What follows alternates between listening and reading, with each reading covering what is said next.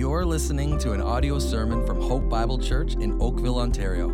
For more information, please visit our website at hopeoakville.ca. You can please open your Bibles to Psalm 5. Please open your Bibles to Psalm 5. And as you do, I want you to open your Bible with faith. I want you to open your Bible today with expectation. The Bible tells us that the Bible is alive and active. It's not dead and boring. You hear me? The Bible is alive and active. And so therefore, it is a supernatural book written by God that desires to speak to you where you are today, like to speak to your heart and to change your life. It's happened countless times in the past, and we pray that today is another day. But one of the things that needs to happen is that the people of God need to come with an expectation and faith that they're going to meet with God. That has to happen. The Spirit of God fills those who are hungry and those who are vibrant with faith. And so the simple thing of even saying what we're saying right now as we open God's Word, what are we expecting is going to happen? Are we expecting to go through the motions? Are we expecting a ritual? Are we expecting just a couple of words to be said and just kind of forget and move on and carry on with our day? If we're expecting that, we're expecting way too little. But right now, the Lord Jesus Christ, God the Father, the Holy Spirit, who is God Himself, wants to meet with you personally. So our faith increases, our prayers start to rise up, and all of a sudden this becomes a very, very important moment because we are entering into God's Word together in a supernatural moment with an awesome supernatural God. Lord, help us. Amen, church? Lord, help us.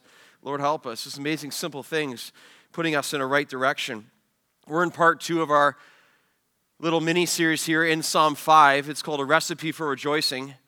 A Recipe for Rejoicing. Just to recap, David's in the midst of a trial. He's in the midst of encountering opposition and enemies. He's in real difficulty. It's a bit of a crisis in his life. We don't know the exact context, but we know this is happening. It's in the midst of this trial that David sets out and lays out a recipe for rejoicing. And by the way, loved ones, this is very powerful for us to observe, right? Because we encounter this in our lives all the time. And so what we're seeing here is a roadmap. When life gets tough, what should we do? Well, it's right here in Psalm 5, elsewhere in Scripture, obviously, but right here in Psalm 5. And we have this kind of outline we've been using. By the way, I encourage you, as we go through the outline today, as we complete it, Lord willing, write it down in your Bible. There's 5 P's. Like, I would write them down in your Bible to remember where you've been, that you come back, whether 6 months or a year from now, and it's right there. Oh, yeah, right. This is the recipe for rejoicing laid out in God's Word. It just makes sense. It would take you a couple of seconds, and it triggers the memory as to the truth of God's Word and how He wants us to lead us to a path of joy or a recipe for rejoicing. We're looking at 5 ingredients in this recipe for rejoicing. I want to recap just in case you weren't here, and if you were here last week, you probably forgotten. Let's be reminded right now. Last week we saw in the first 2 points, ingredient number 1, early earnest prayer. It's hard to overstate the value of these ingredients relating to joy. I hope this week was different for you than previous weeks in terms of the morning in prayer. I hope you took it seriously. I hope the Lord met you. I pray that you have found Him again to be so satisfying. Ingredient number 1 is early earnest prayer. Our prayer meeting this past week, again, was all on this, essentially. What a joy to be together. Hundreds of us gathering to pray for more prayer. Secondly, ingredient is purity. Purity. God blesses holiness. God has saved us to purity.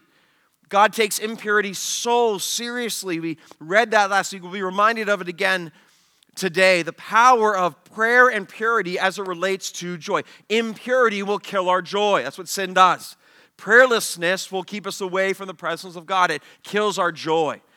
So the first 2 ingredients, and this leads us now to the third ingredient today as we continue in our journey in Psalm 5.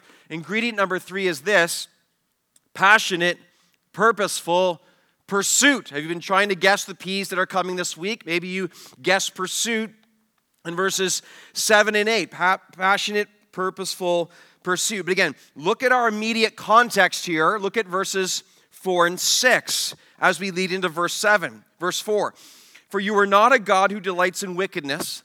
Evil may not dwell with you. The boastful shall not stand before your eyes. God, you hate all evildoers. You destroy those who speak lies. And the Lord abhors thirsty and deceitful man. Okay, wow. Again, but now look at the first two words of verse 7. Okay, with our context, now look at the first two words of verse 7. David says, but I. But, contrast, I. Here comes an entirely different direction. David is stating the evil and the wicked, the current of the tide of cultural evil is overwhelming and headed towards destruction. We live every day watching this, don't we? Every day watching the massive current, cultural current of evil headed towards destruction. Apart from Christ, there is no life. Every day we live, we watch this massive current go by. David says, I'm watching it, but I'm swimming upstream.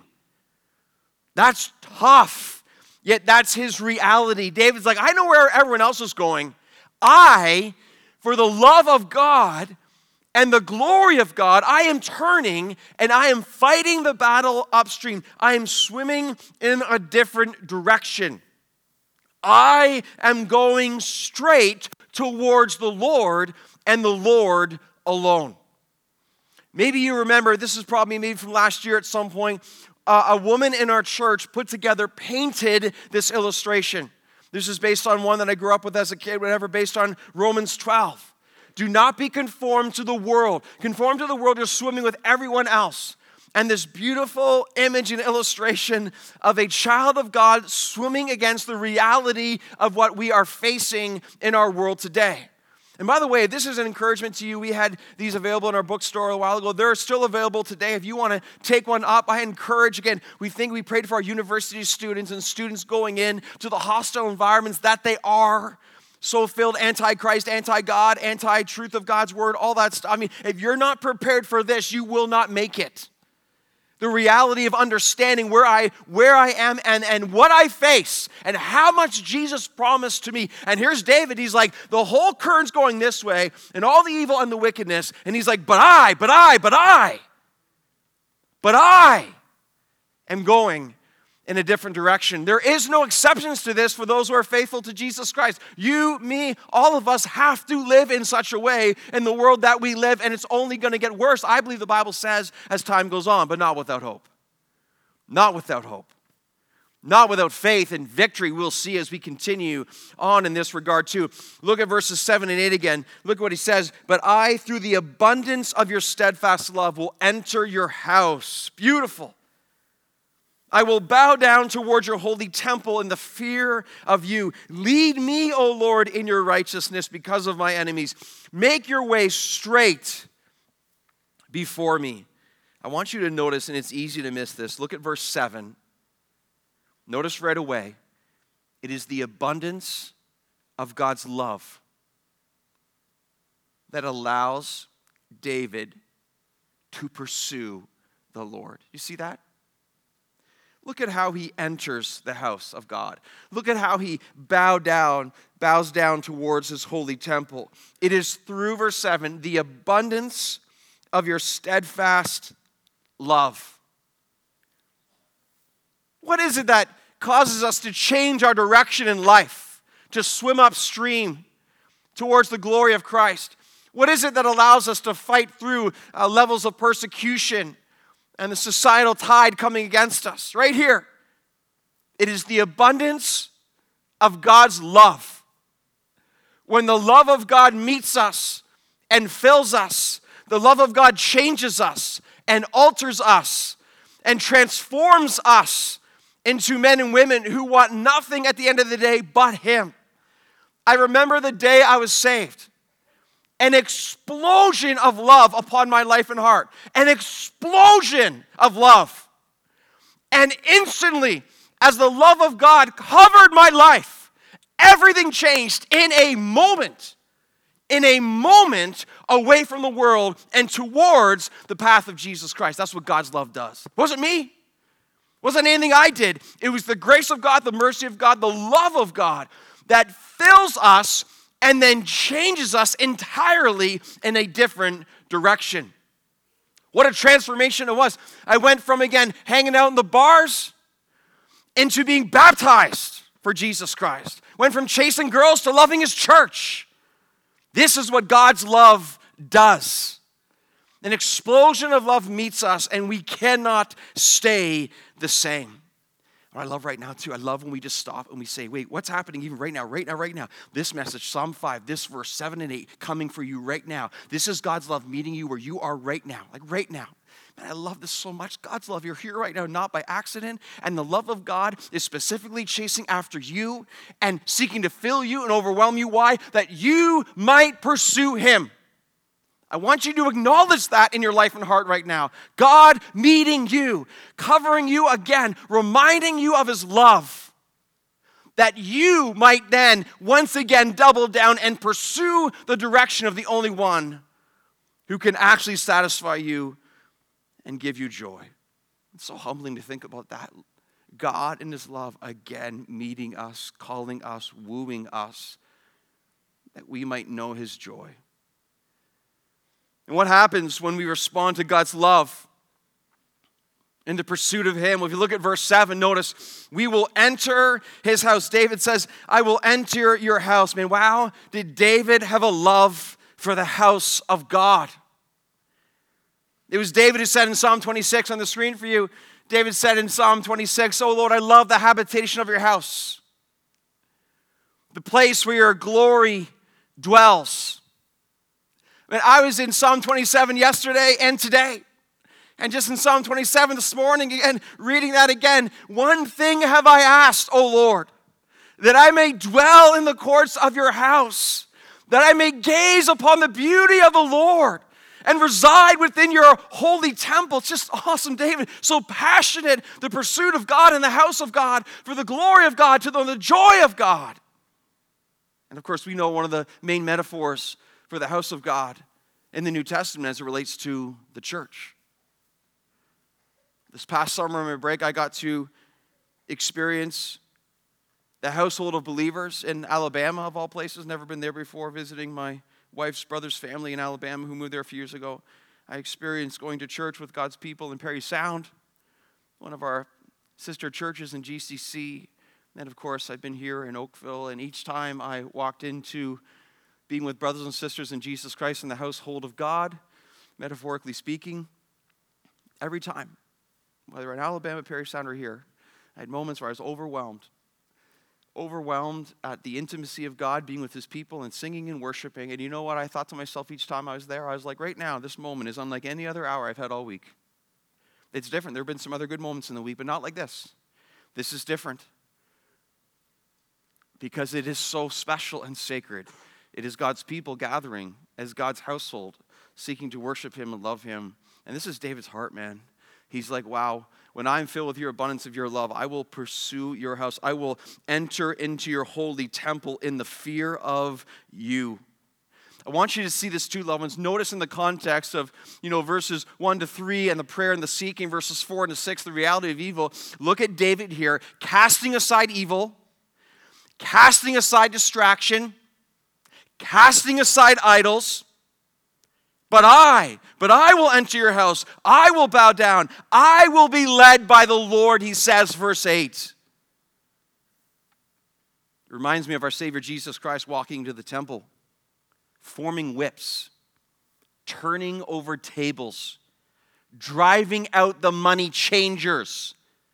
And in John 2, Jesus says, my house, my Father's house shall be called a house of prayer. Jesus is literally taking out the trash to prepare the way for the pursuit of God. Let me ask you this. In terms of pursuing God, if Jesus came into your temple today, what would he trash? I want you to think about that. If Jesus walked into your temple today, what would he overturn? What would he be repulsed by? What would he be like, that's got to go? My Father's house will be called a house of prayer. What would he trash? You see, because So often it's the very obstacles in our temples and in our lives that block our pursuit of God with hunger and affection, therefore preventing the joy that he would have us and know in our lives. David says, lead me, O Lord, make your way straight before me. See, when you look at David's heart here, it's not difficult to see why David was filled with so much joy. Look at what he's doing. Look at how he's acting. Look at how he's being filled and pursuing God in this way. The pursuit of God, it is everything. The hunger for God, it is everything. The affection for God, it is everything. I'm saying that phrase, the pursuit of God, this week, of course, reminding me instantly one of my favorite books ever. A.W. Tozer wrote The Pursuit of God. How can I not quote Tozer on a point like this then? In his anointed book, a book that has changed so many lives over so many decades now. He wrote it on a train ride from Chicago to Texas. He testified he could not keep up with his words, with his pen. And the preface of his book, and the very first thing he said this on the screen for you. He said, in this hour of all but universal darkness, one cheering gleam appears within the fold of conservative Christianity. He wrote this about 70 years ago. There are to be found increasing numbers of persons whose religious lives are marked by a growing hunger after God himself. And I want you to see that. It's not what God gives you as blessings. There's a hunger after God himself. They are eager for spiritual realities and will not be put off with words, nor will they be content with correct interpretations of truth. I love this. They are athirst for God, and they will not be satisfied till they have drunk deep at the fountain of living water. That will be the difference for the church, then and now. Men and women who are athirst for God himself. And they will not be satisfied until they drink deep from the fountain of living water. This is assuredly the path and the recipe for rejoicing, because it is the pursuit of the Lord himself. Ingredient number 4. Serious, sobering perspective. Perspective. You might say that's an odd ingredient for joy. Can be. Or maybe not odd at all. Let's look at what God's word says. Verses 9 and 10. For there is no truth in their mouth. Their inmost self is destruction. Their throat is an open grave. They flatter with their tongue. Make them bear their guilt, O God. Let them fall by their own counsels. Because of the abundance of their transgressions, cast them out, for they have rebelled against you. Who is David talking about here in verses 9 and 10? He's referring to his enemies listed in verse 8. See that? His enemies here specifically are described as hating truth, speaking lies, and those who are piling up sin and rebellion against God. Now, you would think this would be a great discouragement for David. The reality of what's facing him, the evil that confronts him. It's also interesting for me, if you look at verses 9 and 10, how much, once again, the Bible is just nailing our current society. Like just describing it exactly. Because this is the reality of man's sinful heart and depravity. But this was written 3,000 years ago, and look at how relevant and pertinent it is for our day today. Right now, we face a war on truth as much as we've ever known in this nation. There's a war on truth to the point that whatever your truth is truth. What's your truth? What a joke that is. Don't believe that lie. Do not believe that lie that everyone has their own truth. No, absolutely not. There's a war on truth, that really there is no truth. That is an absolute destiny, and it is a guaranteed for absolute destruction. Society cannot hold up if there is no truth.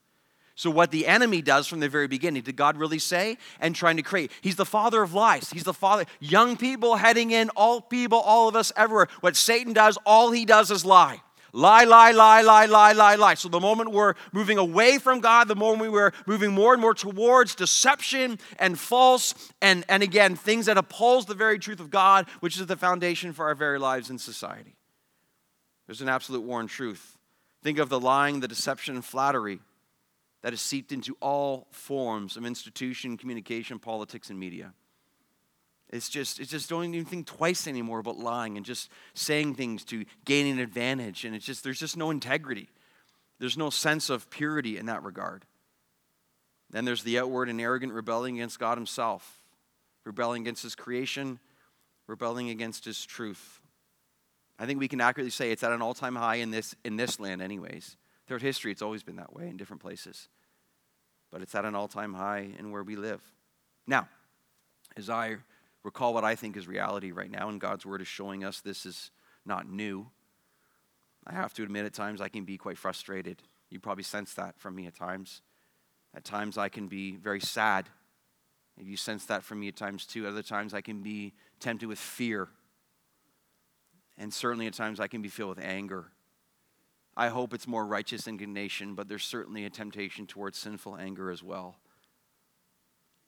When we are consumed by such emotions, what happens? It easily steals our joy, and it distracts us from our primary calling in the gospel of Jesus Christ, that the love of God may fill us and reach others. But notice what David himself here says. Notice what he is recalling. The destination of evil is destruction. That's just 100% true. The destination of evil is destruction. The counsel of evil will fall, 100%. The counsel of evil will not stand, whether now or at the return of Christ. The reckoning will come. It cannot stand because it is not based on truth. The guilt of the evil, David recalls, will be judged 100%. 100%. The guilt of the evil will be judged.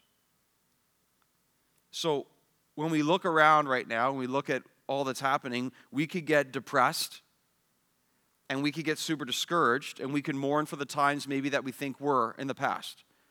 We could do that, or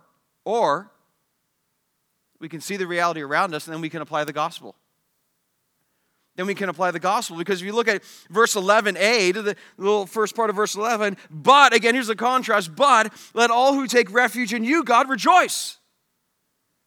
So the evil and the reality of evil, but all who take refuge in you, who hide in you, let all those rejoice, let them ever sing for joy. So this is where, loved ones, again, this is for me as much as anyone else right now, this is when you see the gospel and you recognize there's no greater refuge than Jesus Christ and the gospel of Jesus Christ. There's no greater security than being a child of God who belongs to the reality of the Lord Jesus Christ and his victory given to us. We remind ourselves right now that when you are saved in him, you cannot die. When you are saved in him, you cannot lose. When you are truly saved in him, you are co-heir of Jesus Christ, every spiritual blessing. When you are saved in him, you are a chosen child of God. When you are saved in Jesus Christ, you belong to a royal priesthood. When you are saved in Jesus Christ, you belong to the undisputed, undefeated King of Kings and Lord of Lords, the great I am, the Alpha and the Omega. The Bible tells us over and over again, because of this reality, don't live for the world. Don't live for the world. Don't live for the world. We live for the world to come. We live for the world to come. Jesus Christ soon to return. And the moment he returns, again, telling us over and over, but I take refuge in the Lord. But I, again, am set apart for the things of Jesus Christ. That's why we can join again with Isaiah, no weapon formed against me shall prosper. At the end of the day. This is why Jesus says, again, they can kill you, and after that, they can do nothing.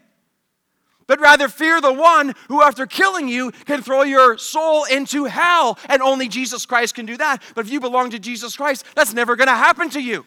So the worst thing that can ever happen to you is that you die. And if you die, then you actually start to live, because that is the gospel of Jesus Christ. For to me, to live is Christ, and to die is...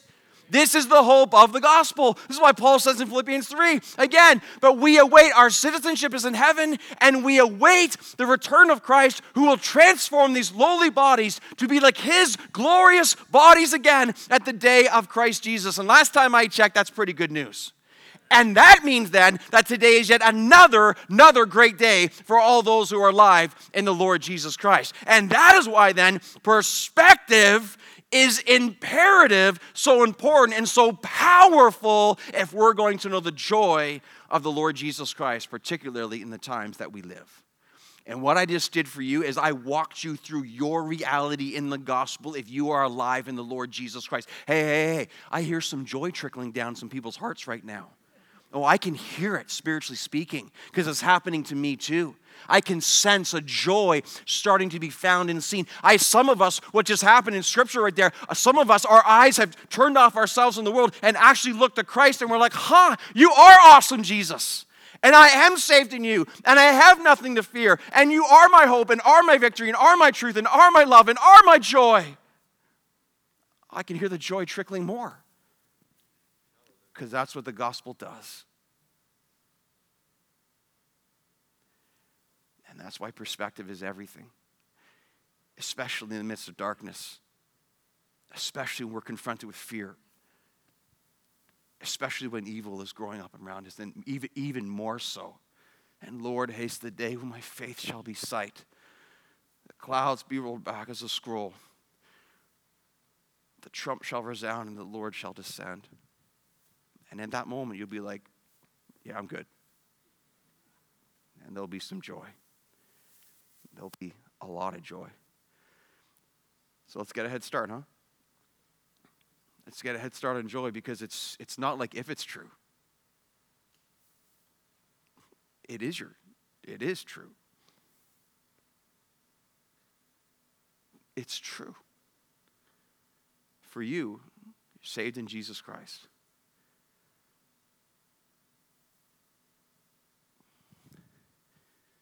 I mean, no wonder, eh?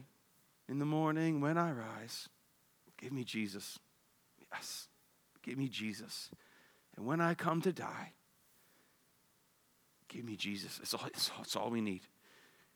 I just, Lord, we repent of looking at so many other things other than you. We're sorry. We're sorry for our idols. Repent of our sin. We're so distracted. We're so easily caused to wander. Help us, Lord, in these moments right now in stillness and in perspective. Help us to do this more often. Help us to sing this more often, to savor this more often. Help us to live this more often. Every day we need perspective. Ingredient number 3, pursuit. Ingredient number 4, perspective. Ingredient number 5, protection. Unparalleled, unbreakable protection. That'll give you some joy. Verse 11. But let all who take refuge in you rejoice. Notice refuge. Rejoice. Why? Because you have refuge in God. Notice, sing for joy. Why? Because we have refuge in our God. Look, it goes on. And spread your protection. Oh, protection over them, that those who love your name may exult in you. Protection leads to joy. We are secure. We will not be hurt. Verse 12, for you bless the righteous, O Lord. Look at this last phrase. I love this so much. You bless the righteous, O Lord. Why? You cover him with favor as with a shield. You cover him or her with favor as with a shield. Man, that is good stuff right there. I think those verses need to be highlighted, underlined, remembered, memorized. Soak up the joy of God here. Look at what's happening. David's prayer for God's people. They rejoice, they sing for joy, they love his name, they exalt in him, they know his blessing, and they see his favor. Why? Why such joy? Why such singing? Why such love? Again, notice the 3 images, descriptions that result in joy. Refuge, protection, and covered as with a shield.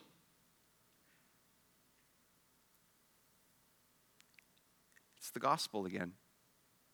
What imagery here, eh? It's so beautiful. Just think, God is our refuge. God is our refuge. Colossians 3, my life is hidden with Christ in high. My life is hidden with Christ. Psalm 32, verse 7, you are my hiding place. You are my hiding place. No one can get to you.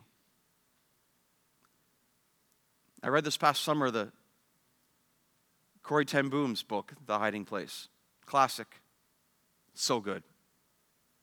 Knew all about it. Read it in detail. Very impactful. If you haven't, you should, you must. What a family. The Ten Booms in the Netherlands, World War II, using their house as a hiding place for Jews being persecuted by the Nazis. That verse, "You are my hiding place," was Casper ten Boom's kind of theme for the whole journey they were on. They suffered immensely, immense suffering after being caught eventually by the Nazis and put in prison. Their father would eventually die. Her and her sister Betsy taken from a prison to a concentration camp in Germany. Horrific conditions, awful descriptions. It's incredible to me though, how this verse summarized their entire lives of their faith, that no matter where they are, no matter what's coming against them, the reality is the Lord is their refuge. He is their hiding place. And that carried them through, and her sister Betsy would eventually die as well in glory. It's just amazing to me that no matter what happens in our circumstances, it does not alter the reality that our ultimate refuge and the peace that you can find that is unexplainable in the most bleak and horrific of circumstances can be found, because nothing limits and nothing stops our God from being with his people and blessing them. Nothing. God is our refuge. And when he's your refuge, in the end, you're good. David says, and he has spread his protection over you. He has spread his protection over you. I was thinking of that image, spread your protection over you. There's something I thought of here as to pull up an image. This is like an image of a force field. And that's like the believer here. And the storms of life, it doesn't, see what's not true is like the storms of life hit us. There's pain and suffering and heartache, but the reality is what actually matters, the protection of God is a force field around us where we will never be taken from the Lord Jesus Christ. So yes, storms, yes, pain, yes, suffering, yes, heartache now, but that's preparing us for the greater glory. And all those who believe in the Lord Jesus Christ, you will never, ever be snatched or cast out. So therefore, we are living with a force field around us, spiritually speaking, every single day that we live. And so even just the next part of that verse in verse 12, again, you cover him as with favor, as with a shield. So there you go. There's a force field, force shield, whatever you want to call it. And we are walking around. See, loved ones, again, the gospel is so utterly powerful, right? So when you start the reality of the gospel in your life, well, that means that in Jesus Christ, talk about covered favor. What kind of favor do we have from God? Well, you are favored because you have been chosen. You've been chosen by God. If you're chosen by God, you'll be called by God. If you're called by God, you'll be regenerated by God. You have been if you're saved in Jesus Christ. If you're regenerated by God, you'll be justified by God, declared innocent in the courtroom of eternity. Never, ever. That sentence will never be overturned, ever, ever. No one can appeal it. It's that you are innocent. If you are justified, then you are being sanctified. You are being transformed the image of Jesus Christ from one degree of glory to another. You are becoming more and more like Jesus Christ again on a daily basis. That's God's favor. Being in God's favor, you will be glorified. One day soon, you will be in perfection. Nothing can ever stop this process. No one will ever be able to stop this process. You will be glorified in perfection, in sinlessness, before the glory of Jesus Christ in heaven, new heavens, new earth, forever. This means you will persevere to the end. You will persevere if you were genuinely saved in the Lord Jesus Christ. It's an absolute guarantee. That's favor. That's favor. Notice the favor is not about the car you want to drive, or the house you want to live in, or the money you want in your bank account, the vacations you want to take, or the harmony you might have with different people. That's not what we're talking. We're talking about way bigger things than that. We're talking about eternity. And I think you'd want that favor over any kind of temporal idea of favor. That's the gospel. And when you realize how protected you are in the gospel because of Jesus Christ, what happens? You know joy. Because that joy supersedes anything else. You start to think about Romans 8 again. If God is for me, who can be against me? Nothing shall separate me from the love of God. Ever. Ever. That's a recipe for rejoicing. So just to end our little mini-series here, I just want a little image for us to be able to take with us. So I got a pot here, and we've been talking food and recipe and all of that. So in our pot here, we want a recipe for rejoicing. So our first ingredient is going to be prayer. Okay, you got your pot out, so let's put some prayer in the pot. That sounds good. That's going to lead us to joy. We learned that we want some purity. You put purity in your pot there, that's going to be a great ingredient for joy. Thirdly, we're going to have the pursuit of God. Learn that today. That's a big one. Don't miss that ingredient, okay? You got to put that in for sure.